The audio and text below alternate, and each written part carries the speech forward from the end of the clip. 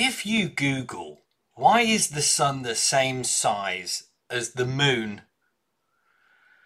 And of course, you Google it because you Google everything now, don't you? Google is everything. It's the answer to everything. You have a question.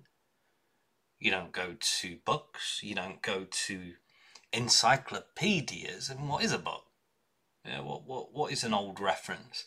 You don't go to grandma. You don't go to a parent. It's Google.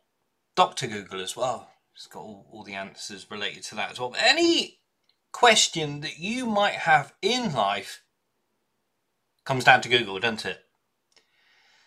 Imagine that sort of power, right? Anyway, going back to what I was saying. If you Google why is the sun the same size as the moon, it comes up with this answer. Believe it or not, it actually is just a coincidence. Just a beautiful coincidence, ladies and gents. Believe it or not, it actually is just a coincidence. And a happy one at that. It's a happy coincidence, guys. The moon and the sun have virtually the same angular size in our sky because the sun is about 400 times wider than the moon. But get this. But it's also about 400 times farther away. So that's why the sun is about the same size as the moon, because they are pretty much the same shape. And the sun's about 400 times wider than the moon, but it's also about 400 times farther away. And that is why they're about the same size.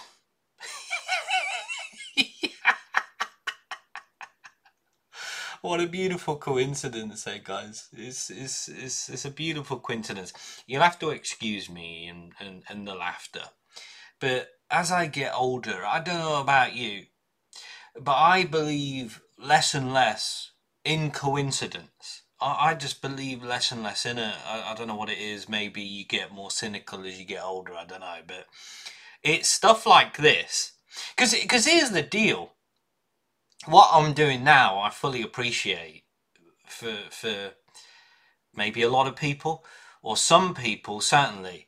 It will be like, oh, what's the problem?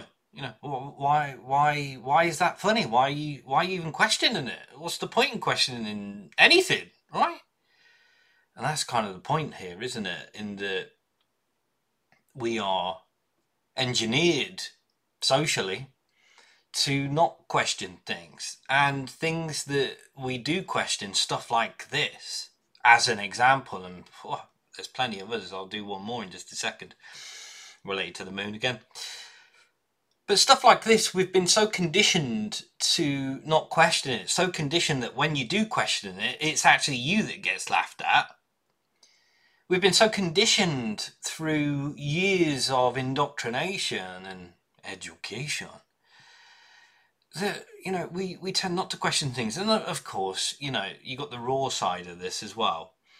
We tend not to question things, generally, stuff like this as well, because it's all, and, you know, sun's about the same size as the moon, and, you know, I've got bills to pay. Yeah, I've got stuff to crack on with. Yeah, I've got problems I've got to deal with. That's the other reason as well, isn't it? Maybe this is part of the conditioning as well, but living everyday life and everything that's involved in it, and all the problems and all the challenges, sun, moon, and yet it's pretty, you know, it's pretty big stuff. This is the sort of stuff that is actually keeping us alive in this matrix. So, you know, having a bit of questioning around it isn't necessarily a bad thing, is it? Here's the other thing connected to the moon. The moon and Earth exert a gravitational pull on each other. So this is related to tides and stuff. Again, if you're not an expert, and I certainly ain't, and you've done as much looking into this sort of stuff as I have, which probably will be very limited, Again, goes back to my earlier point about living life and all that sort of stuff. But looking into it just a wee bit, you might have heard stuff about like the moon controlling tides and all that sort of stuff. This is related to that. Well, the moon's gravitational pull causes the oceans to bulge out on both the side closest to the moon and the side furthest from the moon. And it's these bulges that create the high tides, you see. And the low points are where low tides occur. So if you're watching this is roughly how it works. I'm just showing a picture here of how tides work. Basically the gravitational pull of the moon, looks like cheese, pulls, and as I've just read that, that's what controls the water and the tides, yeah. And the moon's distance from Earth is 384,400 kilometers. Yeah. So again, without being an expert, what I've heard is, as a beautiful, stunning coincidence, once again, the distance of the moon to the Earth is exactly how it needs to be for all this to work.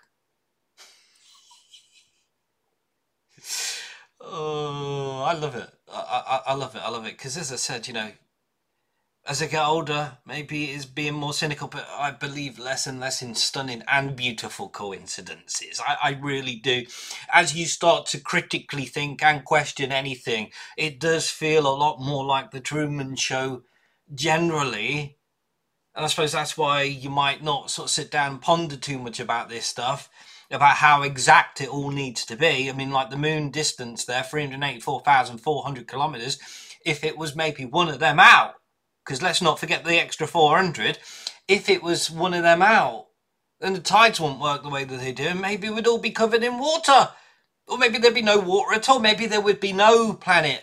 Or that's another questionable thing for a lot of people too, isn't it? The whole thing about the whole thing. It starts to get crackers, doesn't it? It starts to get, or potentially does start to get, could be quite crackers in regards to critically questioning and maybe having a little bit of laugh at a lot of these stunning and beautiful coincidences. If we were to take this on a slightly less grand idea, because we're talking about whole planets here, talking about whole tides, moons, yeah. But if we were to condense this down to elements of your life, have you stopped to think critically or any other about certain aspects, about things that just are as they are? But when you stop, the answer might be, well, that is a stunning and beautiful coincidence. Hang on a minute, what if it isn't?